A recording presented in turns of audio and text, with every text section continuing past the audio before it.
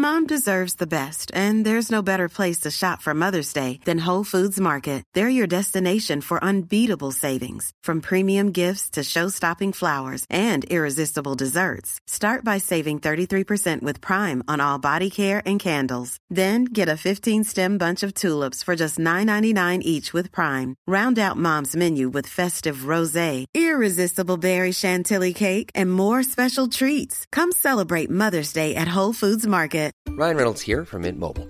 With the price of just about everything going up during inflation, we thought we'd bring our prices down.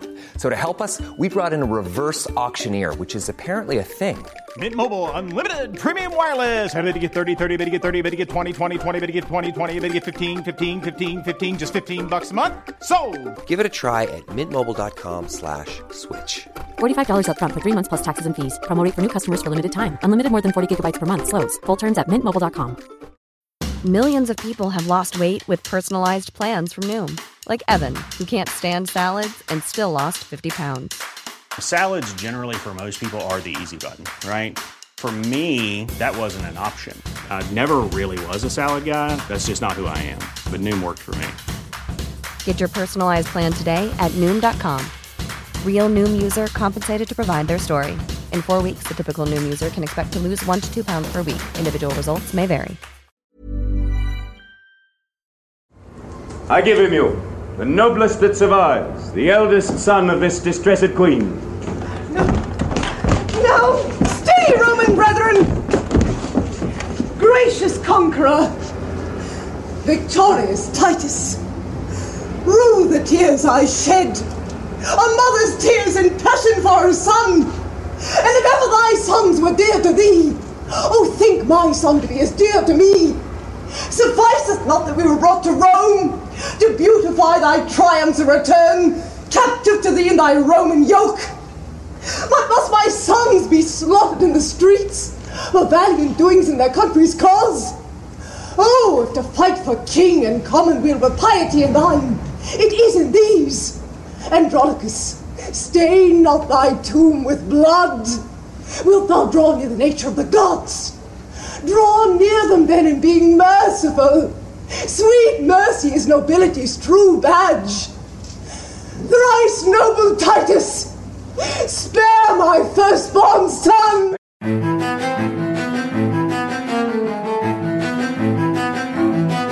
Hello and welcome to The Play's the Thing, your podcast for all things Shakespeare. You have joined us for Titus Andronicus, and you just heard there a little bit of a precursor of what is going to be a very bloody hour. That was Tamara, the queen of the Goths, speaking to Titus Andronicus. You heard her closing lines there. Sweet mercy is nobility's true badge. Thrice noble Titus, spare my firstborn son. That's what she says. I am beginning to doubt, though, whether or not mercy is nobility's true badge after reading this play, seeing this play. Hey, we have a special guest that I would like to introduce to you.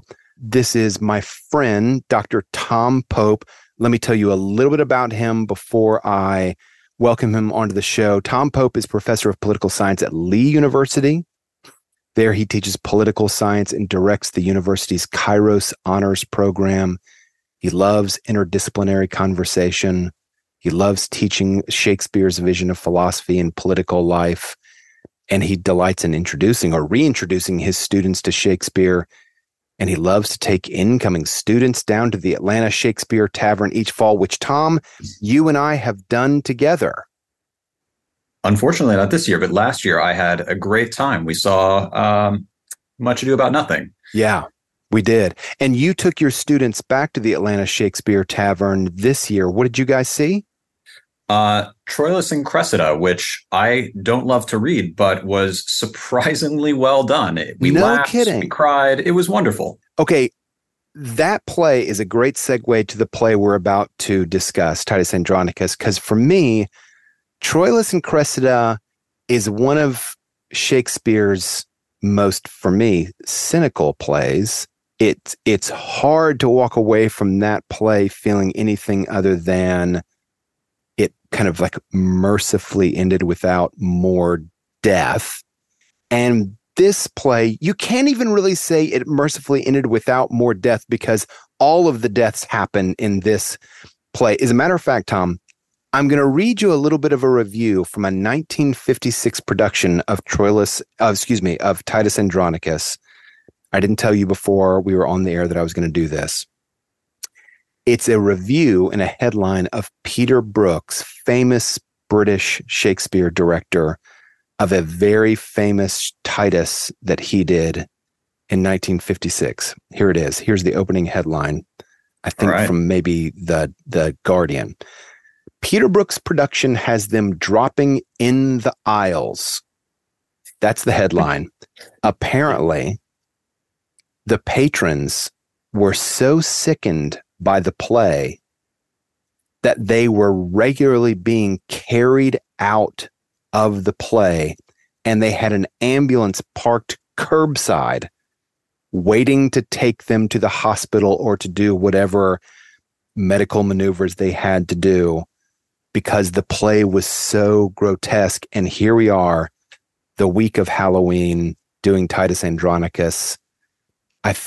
Do you feel like you're being punished for anything, Tom? I mean, it definitely... This, I hear of horror movies being advertised by, 3 people died of a heart attack in the middle of this movie. And that sounds about like what the early productions were going through here. Completely. Okay. Tell me about your experience of the play. Have you seen a live production? Have you seen a film production? Have you read the play? Yeah, I have. I've taught this play once. I teach a class called Shakespeare and Politics. And I was just looking for a play that nobody had read and that might be interesting. I had seen the Anthony Hopkins does an early 90s version called Titus, I believe, which is extraordinary in the fullest sense of things. And, this play, I was struck that there's blood, there's gore, but there's also a kind of care among the characters to try to figure out what's the right thing to do at any given moment. And I appreciated those kinds of conversations with students about what would you do in this situation? Is this reacting or overreacting? Family is important. State is important. What ought we do? Let me give just a little overview, not a dense overview of the plot of the play. And then I want to ask you what your students' reaction typically has been. So just let's start with the body count. And let me also say this. I know that we have a lot of listeners who love listening to the show in the car, and oftentimes they have their kids in the car. Tom and I are not going to skirt what happens in this play.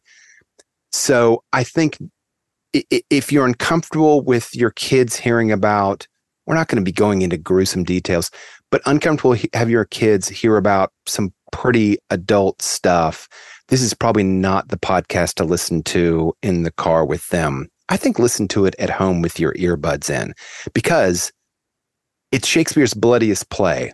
14 killings, believe 9 of them happen on stage, 6 severed limbs, a rape, a live burial, a case of insanity, and to top it all off, an act of cannibalism. And we see that on stage also. So I guess like Happy Halloween is our warning to you. The play begins with General Titus Andronicus, a Roman who has lost 21 sons in battle. 4 are yet alive. So I don't know which is more remarkable, that he has lost 21 sons or that he's begat 25. After he defeats the Goths, Titus permits his sons, and this is where the play begins, to kill the oldest son of the Goth queen Tamara. The whole play is going to be this back and forth between Titus and the Goth queen Tamara. That's Tamora. Afterwards, Titus helps Saturninus become emperor. Saturninus plans to marry Titus's daughter, Lavinia. Instead, she marries somebody else, Basinius, and Basinius is aided by Titus's sons, one of whom Titus kills. So Titus kills his own son on stage. I believe it's Act 1, Tom. He kills one of his own sons. And we're kind of like set up for the rest of the play. Like he is willing to even do this to satisfy his honor, his piety. Okay, now Saturninus then marries Tamara. So Saturninus, emperor, marries Tamara, makes her empress. And now we've got about 18 revenge plots kind of all queued up. Let's pause there. There's plenty more to go, but let's go back to the question that I just asked. How do your students respond to this? I mean, it hits the ground running. When I try to pitch this play to them, I mean, it's striking. If you look at the character list, there are, I think, 24 named characters in my edition of this. And you mentioned 14 of them are toast by the end of the play, right? So you can't really hold on to anybody for too long. And the kind of brutality of this universe is at the forefront right at the beginning, where, war is bloody. Titus has lost his children, and that kind of bleeds into Rome. And so I think they are very confused. My students are very confused that people immediately appeal to violence as opposed to speech or just conversation. Right.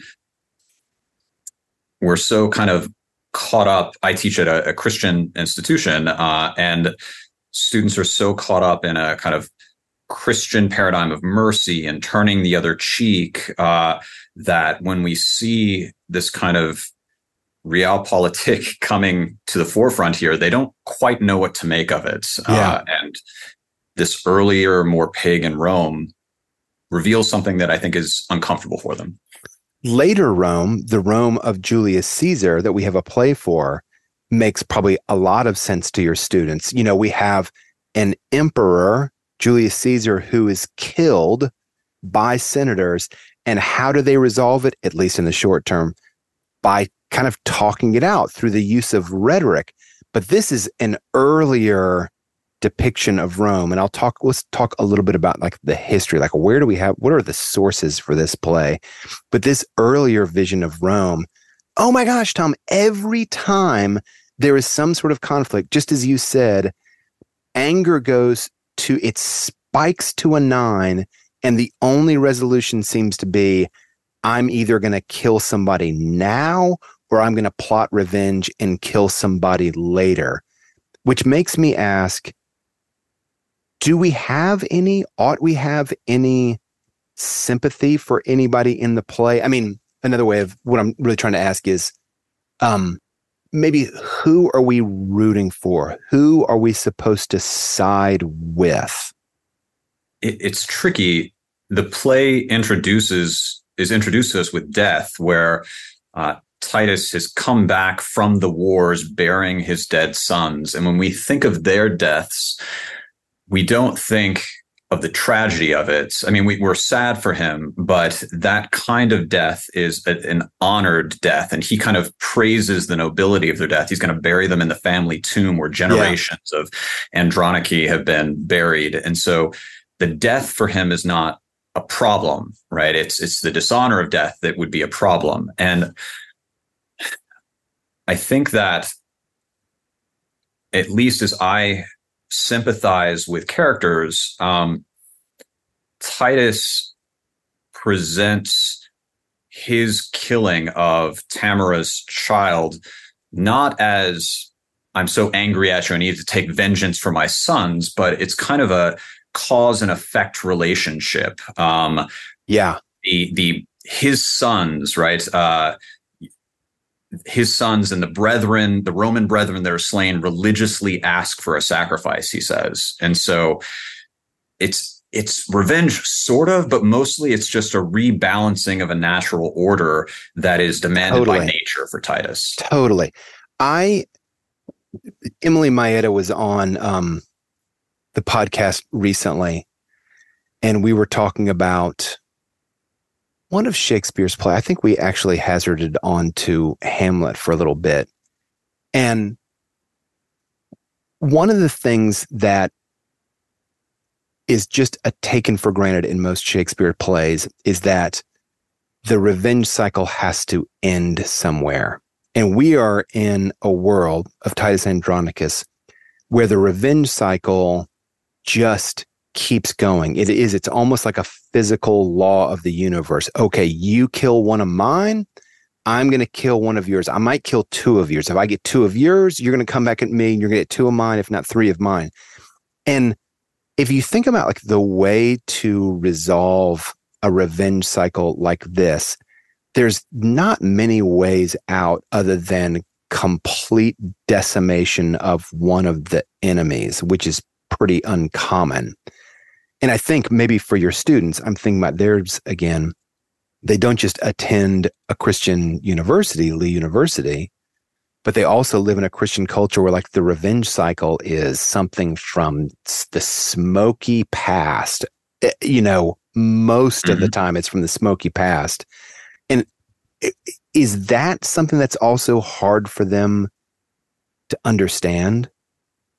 Yeah, there's very much, they'll see conflicts in the world today and they'll ask, well, why can't these sides just get along? And they don't seem to fully grasp the generational conflicts and the sense of justice and injustice that are just wrapped up in the way of life that I think this play starts to reveal to us. There's a political philosopher named Hannah Arendt who, in her book on the human condition, talks about forgiveness. And she suggests that kind of the natural state of man is this eye for an eye, that if I harm you, you harm me, I harm you, you harm me, and that nature kind of sweeps us up in this retributive cycle. But that the truest possibility for human choice to kind of resist the flood of the tide of fortune is forgiveness, where you step in and say, justice would be me poking out your eye, and yet I choose to not act. And so forgiveness is this radical act of human freedom in that cycle. And there's a little bit of that in this play where we see, the gods are kind of present, kind of silent. Nature seems to suggest certain things. And we always ask, well, where's the stopping point? And can we stop? And is that anywhere in here? And I think it kind of has to go to the bitter end because there's no reason to stop. No, there's no reason to stop. The audio that we heard at the beginning, I want to say the last two lines again. Sweet mercy is nobility's true badge. Thrice born Titus, spare my firstborn son. When Titus doesn't spare her firstborn son, when he doesn't show any sort of forgiveness or mercy, that's the signal for the rest of the play. Nobody else is going to do it either. If Titus chose, all right, I'm going to let this pass. You did terrible harm to me. I'm going to forgive you. We're going to have peace. Then we've got a one scene play. Things are wrapped up neatly. Everybody goes home, but that's not what happens at all. Titus kind of brushes mercy to the side and begins this cycle. Tom, let me keep going with the plot because there's plenty of revenge and blood left. So Saturninus, now emperor, marries Tamara. We find out that Tamara has a lover, Aaron the Moor. Aaron the Moor is talking to the two sons of Tamara. And he's like, you know what? Here's what I think you should do. I think you should take Titus's daughter, Lavinia. I think you should rape her and cut off her hands and take out her tongue. And so that's what they do. And then someone from Tamara's tribe comes to Titus and they say, listen, we have your two sons. You can keep them alive. The only thing you've got to do, no big deal, is just cut off your hand and send it to us through this messenger. And Titus says, okay, great, I'll do that. So he cuts off his own hand on stage. He sends the hand through the messenger, and as soon as he has done that, he finds out that his two sons have actually been executed. Their heads arrive at his door. Oh my gosh, Titus has just cut off his own hand. It's never coming back. So we are now like in the absolute middle of it. We are, neck deep in gore, and it doesn't seem like there's any possible way out. The way out, we will find out at the end of this play, is through the kind of like the most grotesque act of them all, which just kind of tops everything. But before we get there, piety. This Roman virtue of piety, if you've ever read the Aeneid, it's sort of the theme word for Virgil's Aeneid. And it's crucial in this play also, isn't it, Tom? But that's my question. Is like, what's the role of it in this play? So Titus's honorific is pious, and he seems to his honorific. Say what you mean. He's given a particular title that goes beyond his normal name, Titus Andronicus, and he is referred to as kind of embodying his surname is pious in Act 1, Scene 1. So we learn this about him, and he seems to, as we suggested earlier, he seems to represent a deference to Rome in particular and all that Rome stands for. So earlier on when we were saying, why is it that he doesn't just show mercy on Tamara and Tamara's son? I wonder if Titus even thinks that is possible for him, if that's his place to do that. He is fulfilling a responsibility to Rome and to the gods, and he does not get to choose whether that responsibility is fulfilled or not because of his piety and deference to that greater obligation. So it's almost like he is like subject to the machine of the state, but it's not just the state the way that we think of the state, which is kind of independent or makes an attempt to be kind of somewhat neutral about religious convictions. He's subject to the machine of the state, and the state is motivated by a vision of piety. And so he's got to keep going. He has to keep like his will is not his own. Yeah. And Rome is a system and way of life kind of permeates the whole thing, such that when Tamara is like prioritizing family over everything, right? Save my son, don't do this.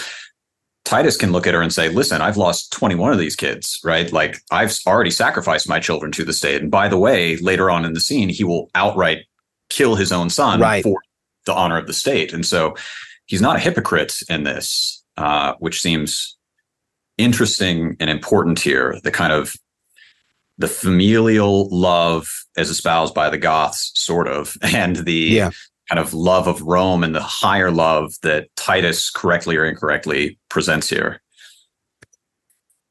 He has a code, does Titus. Does Tamara have a code? Does she have something that she lives by that's like deeper, higher than family? I don't know. Every time I look at her, she's presented as clever, full of cunning. And I wonder, it's like a love of one's own, but she lies to her own children later on in the play. And so she loves her sons, but she seems to love her sons as her sons rather than as persons independent of her. And her love of Aaron is able to get in the way of her love of her husband. She is a complicated character in her priorities. Yeah. So she seems to love freedom and free action, I would say. You mentioned Aaron the Moor. Aaron the Moor is kind of her side lover. So even after she marries the emperor, she's made empress. As soon as that happened, she's kind of sneaking off to the woods with Aaron the Moor. Aaron the Moor is an interesting character. He may be in Shakespeare's plays, like we are kind of tempted to identify him with Othello the Moor, the great general. But aside from being a Moor, for me, that's about, and they're both like great fighters. That's about where the similarity ends. Like Othello is a man of great honor. He does have a jealousy problem, but he's someone that you respect very deeply. What's your opinion on Aaron the Moor? Yeah, I mean, he's way closer to Iago in that. Yes, right.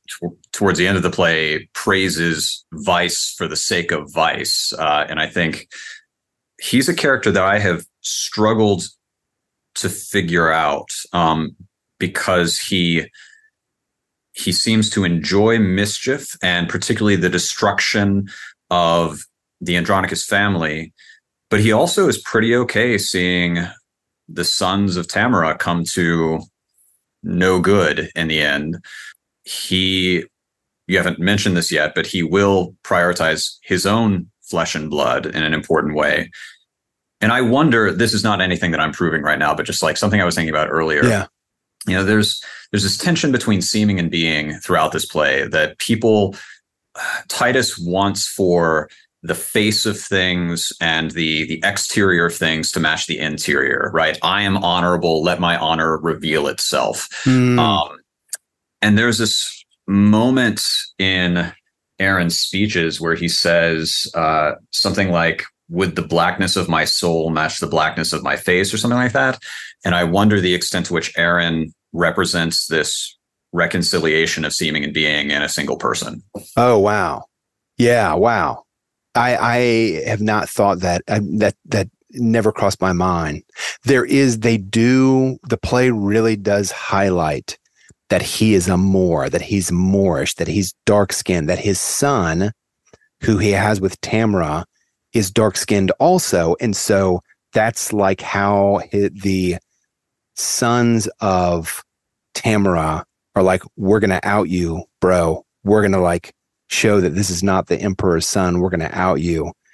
It in a way, this play highlights his Moorishness much, for me, more than Othello's Moorishness is highlighted in Othello. Of course, it's important in Othello, but once we kind of get into the play, those distinguishing characteristics kind of fall by the wayside, but not so with Aaron the Moor. They seem to kind of like show up all the time with various characters as the thing that they highlight whenever they see him, whenever they see his son. Yeah, so Othello and Aaron are both outsiders and are marked as outsiders by their appearance. Tamara, they refer to Tamara's, Saturninus says, I prefer her color, I think. But color is certainly something that's relevant in this play throughout. But she is able to be an outsider and yet disguise herself as an insider in a way that Aaron is precluded from that and ultimately has to run away in a way that Tamara can work from the inside. And man, making sense of that is really complicated. Okay, so why would a Goth queen be able to kind of integrate into Roman society in a way that Aaron the Moor would struggle to do that? Because we're not just asking a question about Shakespeare's time. How would like the Romans view or how would really the British view the Goths and view the Moors in whenever this play was written, late 1500s? That's a complicated question. And I almost think for the sake of clarity and time, we should just sidestep it and recommend that someone take that up as their master's thesis or something like that. Yeah. And with this, this is not a historical Rome. This is a nowhere Rome. And so it has all kinds of anachronisms that it's drawing on Greek mythology and Roman myth and refers to Coriolanus all the time and also Christians. And so. Totally. Yeah. So about the writing of the play, they believe it was written between 1588 and 1593. Tom, I prefer the early dating. I will tell you why in a second. I have no historical reasons for it. I just want it to be the case, but I'll talk about that in a second. So It is, of course, super bloody. Like Tom said, it's not a historical play. It's a mixture of classical myth and legend, medieval myth and legend. The kind of closest approximation we can come to a real source is a story from Ovid's Metamorphoses, The Rape of Philemon. And Lavinia, daughter of Titus, actually refers to the story in the play as an explanation about what has happened to her. So, my reason for liking the early dating is this. I like the idea that Shakespeare started his career, and this would have been like maybe his fifth play, if it's dated as early as 1588. Mm-hmm. I like the idea for some reason that if Shakespeare started his career with a horror play, because there's kind of a precedent for this in like really great Hollywood directors often start their career with horror. Peter Jackson, David Lynch, Guillermo del Toro, Sam Raimi of Spider-Man fame. All of them were horror directors before they went on to do kind of more mainstream stuff. I don't know why. I just like the idea that Shakespeare is like, yep, I got to pay the bills. Let's do, I started with some Civil War plays, Henry VI, parts 1, 2, and 3. Let's go to horror now. This one was super popular too, right? So, right. There's something about bodies that are enchanting and terrifying. And so you play with that and suddenly the audiences love it. There's this line in Act 4 that I think is really interesting. He says,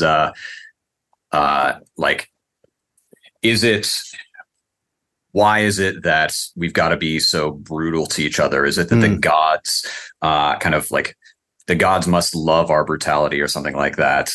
No.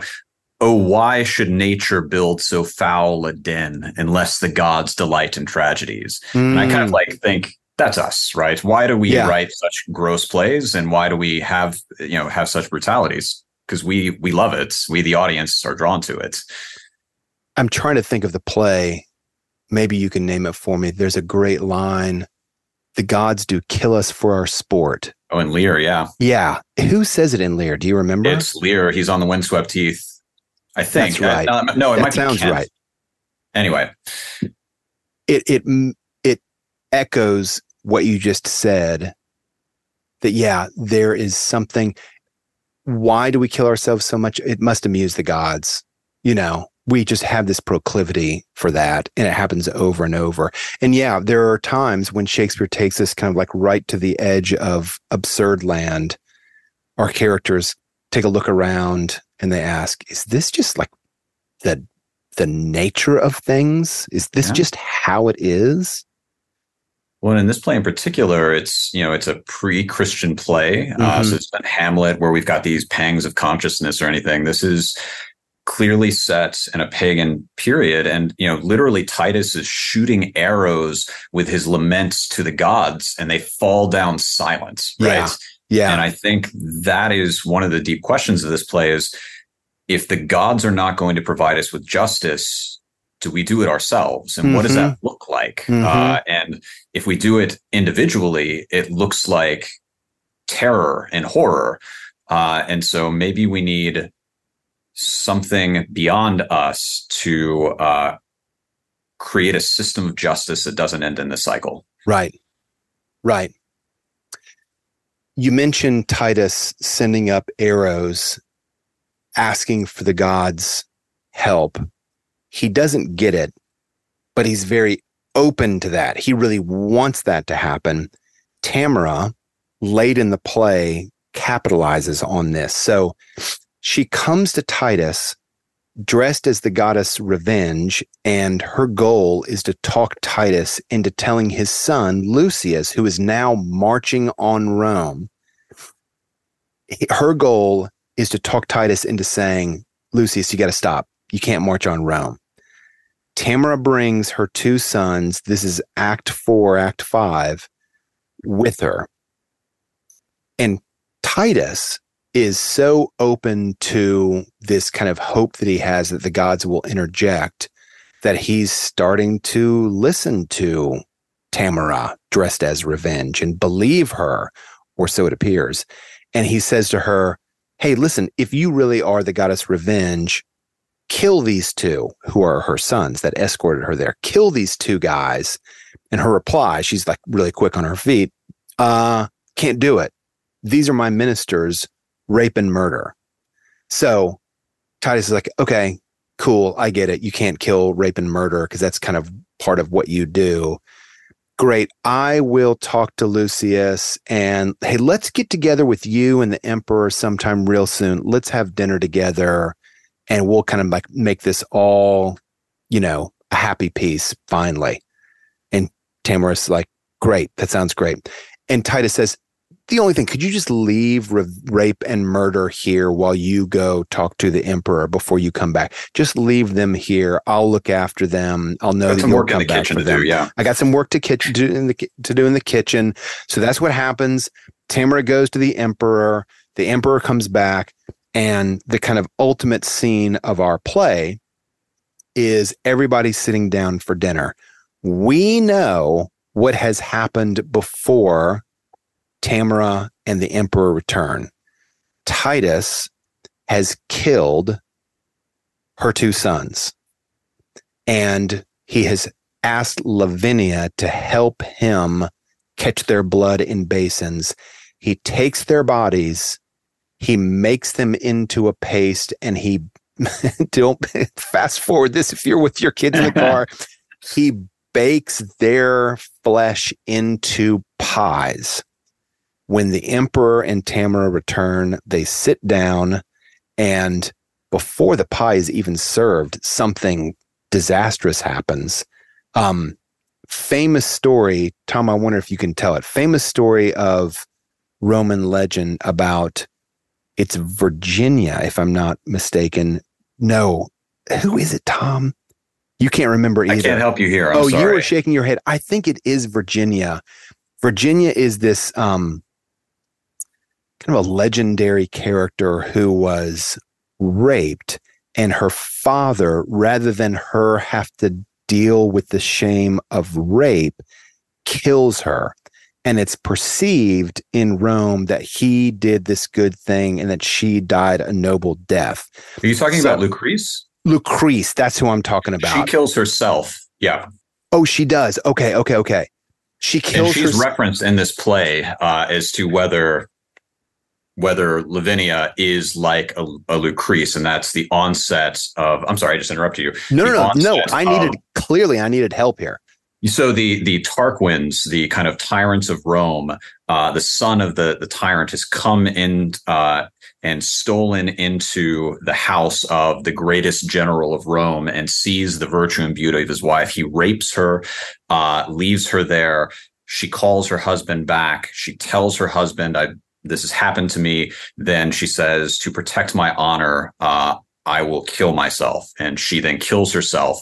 And this is what leads to the downfall of the Tarquins and the creation of the Roman Republic. Right. Like Superbus, the father of the raper, gets killed by the Roman people after this. They're just like, this is too crazy. We've got to do away with this. And so he was the last of the 7 Roman kings. And after that, the people were like, listen, we've got to do something different here. Like these guys are just out of control. Okay.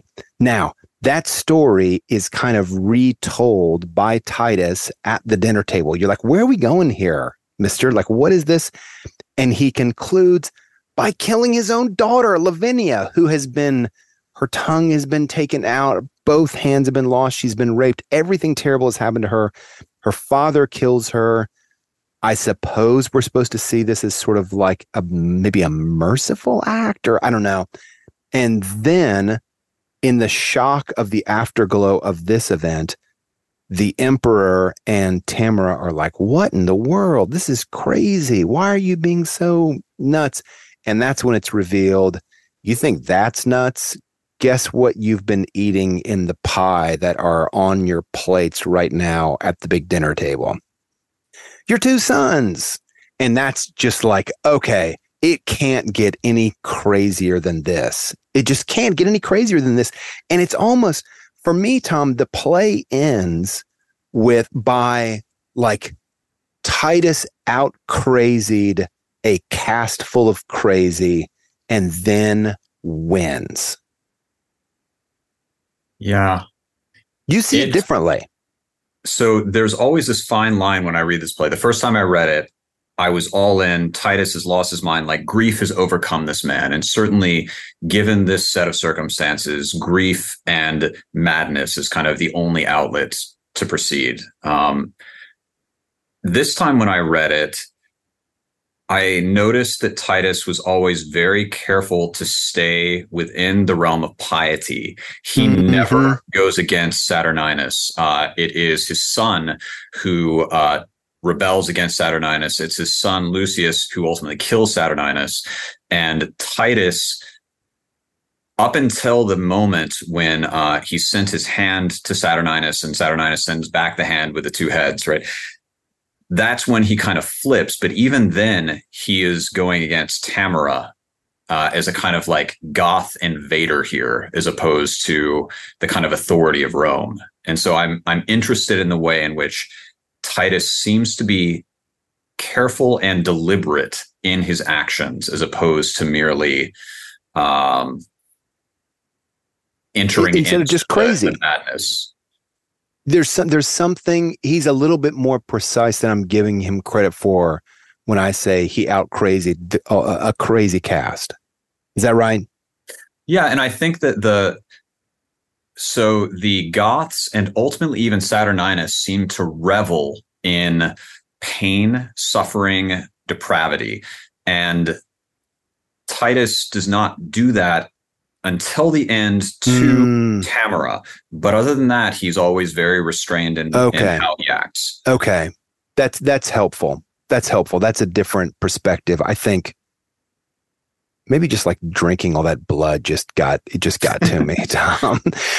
You mentioned hands. Hands, I am reluctant to put too much symbolic weight into the cutting off of a hand or of two hands. But when it happens over and over and over, it makes you wonder if there's some significance to the loss of hands. So just to review, Lavinia loses both of her hands when she's raped. Marcus, Lucius, and Titus are each told to offer their hands in ransom for the two sons.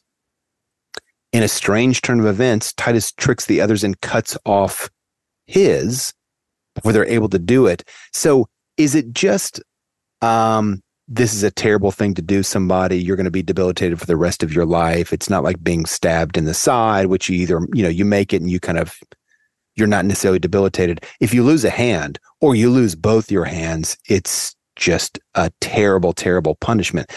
Is it just a punishment, or is there something symbolically significant happening here with the loss of all these hands, Tom? Yeah, I have tended to see the loss of hands as the loss of action. Titus is a soldier, right? He when his hand is cut off, he delivers it and says something like, when you deliver it, tell him this is the hand that saved Rome from 1,000 defeats or something like that. And when Lavinia has her hands cut off, it is in reference to the rape of Philomena, when in Ovid's story, they cut out her tongue but leave her hands, and she's able to weave a tapestry that reveals, what's happened to her. And so hands seem to be about agency and activity, and that's about all I got with that. Yeah. Okay. Yeah. Like I said, I didn't want to read too much into it. It was just the number of them more than anything else that made me not want to gloss over it. End of the play, most everybody's dead, including Titus. Those among the living, Lucius and Marcus, the sons, they praise Titus Andronicus, which makes me think yeah, there's some respect we're supposed to have for Titus at the end of the play, or the alternative is, this is just what happens. We've got 2 sons of Titus left. Of course, they're going to offer some praise and honorific sayings to their deceased father. I mean, does the play end? Are we supposed to think, yeah, Titus, violent, but, pious, tried to do the right thing? How do you read the closing speeches? I wonder the extent to which Lucius is carrying on his father's memory or not. So at the beginning of the play, Lucius is one of the sons that tries to stop Titus from murdering his other son. And he is the son that goes off and rebel. He's banished from the Romans and goes and sides with the Goths. Titus at the outset of the play is presented as a potential contender for emperor because he's beloved by the people. And towards the end of the play in Act 5, Lucius is stated as being beloved by the people. So even though he's leading an army against Rome, Saturninus is kind of worried that he's so popular. And I wonder if Lucius seems to be critiquing this older kind of, Titus is just completely blind to his effect on the people and how popular he is and how he is endangering right rule by being so popular. Yeah. Lucius seems to recognize that and leverages it to reestablish peace in Rome in a way that his father accidentally caused civil war, destruction, all of these things by being blind, similar to Coriolanus, by the way. So yeah, that's kind of the goal of Lucius, is to reestablish peace now that all the nobles are dead except him and the people are on his side. Yeah. Yeah. Good luck. Good luck to him. I mean, everyone's dead. It's going to be fine now. Yeah. Yeah. I am not going to wade into this, and I'm not going to ask you to wade into it. But I do think of the feud that is happening between Israel and Hamas, and it feels interminable, and it feels like it is deeper than anything sociopolitical. And I wonder if we're kind of reading it at the time that antagonism is really starting to flare. It's a terrible reminder of just how bad humans can be to each other. Mm-hmm. Yeah. I'm going to close by asking you, Tom, if you've not already been on this show, if you've not heard me ask this of a couple of other guests, a 2-part question. All right. About the popularity of this play. And the actual first part of the question is, can you tell me the 3 most popular plays according to the British public? So when the British public was asked, what plays of Shakespeare have you seen or read? I would love for you to tell me. Modern day British public. Modern day British public. That's right. So I would love to know what you think the 3 most popular plays are. And then in the 37 Shakespeare plays, where does Titus Andronicus fall? Because we know it's not top 3. I don't think we ruined it. Yeah. I would imagine it's interesting because if you ask what the British public thinks the top, plays are, that's maybe different than high school American audiences probably read Julius Caesar, Romeo and Juliet. Right. Nonetheless, I think Henry V should probably be up there if it's not. There's a lot to speak to Great Britain there. So this is not like what this is a little bit of sort of like the British public ought to have voted for Henry V. Even if they didn't. But I think they actually might too. So I can imagine I can imagine that being a really popular play. Great. I could imagine Hamlet, just because one of greatest works of literature of all time. And probably a comedy's got to be in there. Midsummer Night's Dream. Okay. Those are my 3. How far off am I? You got 1 of the 3. Oh my goodness. I think your Henry V guess was a great guess, just considering what a great king he was in the eyes of the British public. But he finished absolutely middle of the pack, like what? 17th out of 37. It's a St. Crispin's Day speech. They should just read that every St. Crispin's Day. Every St. Crispin's Day. They should. But it was not, I mean, like, they should do that, and maybe it would move it up a little bit higher. So, Midsummer Night's Dream finished third. All right. Do you want to recalibrate for your top two? Hamlet is number 4. I mean, we're going to, at this point, like, I'm going to throw in Merry Wives of Windsor or something. Like, who knows? Who knows what the British public want now? They're so unpredictable. Number 1 is Romeo and Juliet. Okay. So high school education is roughly the same this side of the pond. It sounds like it. Side. Macbeth is number 2. Yeah. I'm going to guess. Did you say where Titus Andronicus finished? Titus Andronicus, this is going to be, I don't know. I would rank this one 4th from bottom. So okay. 6th from bottom. 6th from bottom. Yeah. Interesting. All right. Well, below it, Troilus and Cressida, Cymbeline, King John, Timon of Athens, and Pericles. I'm okay with that, except given my recent experience with Troilus and Cressida, I would move that up higher. So. Really? I never would have guessed that. You saw a great production because on the page, that play needs some help. You're saying the Iliad needs help? Is that what you're saying? What'd you say? You're saying the Iliad needs help? The Iliad done by Shakespeare. Okay, here's my comparison, Tom. I'm so proud of this that I'm bringing it up on another podcast, a second podcast. Troilus and Cressida. It's okay. If Elvis was covered by another like really great performer, you would think, how can you lose? It's Elvis's songs done by whoever it is, The National, Radiohead, The Beatles. You'd think, can't lose. But that's what happened. Shakespeare covers Homer, and it just doesn't work. Why? Yeah, I'm interested to reread that play in light of my seeing it. I'm interested to see Titus in an actual stage production, maybe with students, and then hopefully I don't get fired. Man, I was about to say, make sure you have that parental consent form filled out, like call the parents for you. Are you sure you signed this parental consent form? Yeah.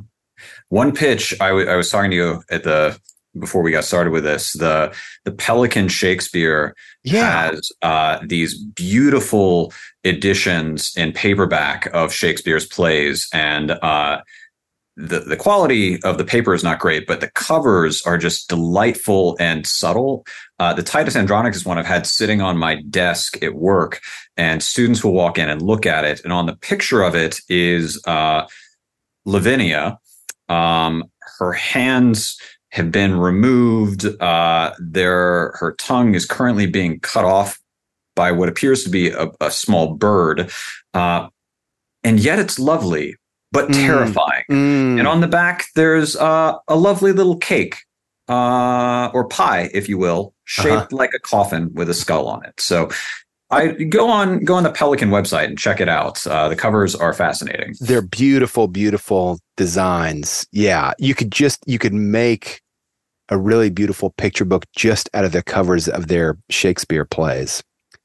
Tom, I want to thank you for coming on the show. I also want to thank, because I do it way too rarely, I want to thank our audio engineer, Logan Green. He does a masterful job of this. I want to thank Sophia Maeda, now Perrin, who is my assistant producer.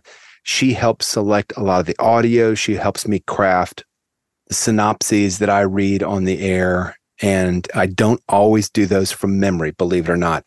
And she and I work together to produce a lot of the questions that frame this show. So I wanted to really thank Logan and Sophia. I want to play a little bit of audio from the Pie at the Table scene. This is from a 1956 version, not the one done in London by Peter Brook, but by the Oregon Shakespeare Festival. You're going to hear Titus Andronicus here, played by Don Gunderson, and Tamara, played by Irene G. Baird. This is the close to Titus Andronicus. What, was she ravished? Tell who did the deed. Oh, will please you eat. Please your highness, speed. Why hast thou killed thine only daughter thus? Not I. 'Twas Chiron and Demetrius. They ravished her and cut away her tongue. And 'twas they that did her all this wrong. Go bring them hither to us presently. Why, there they are. Both baked in that pie whereof their mother daintily hath fed.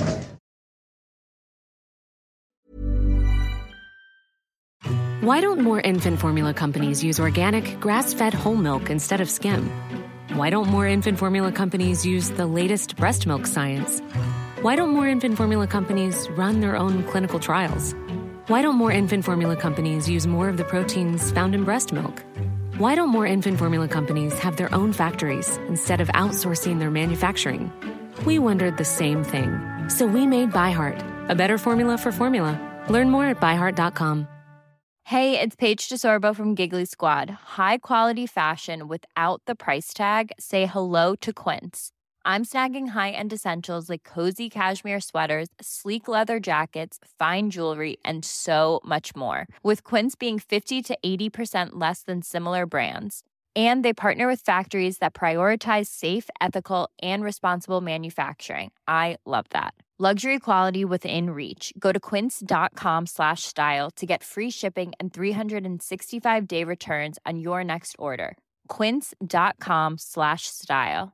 Mom deserves the best, and there's no better place to shop for Mother's Day than Whole Foods Market. They're your destination for unbeatable savings, from premium gifts to show-stopping flowers and irresistible desserts. Start by saving 33% with Prime on all body care and candles. Then get a 15-stem bunch of tulips for just $9.99 each with Prime. Round out Mom's menu with festive rosé, irresistible berry chantilly cake, and more special treats. Come celebrate Mother's Day at Whole Foods Market.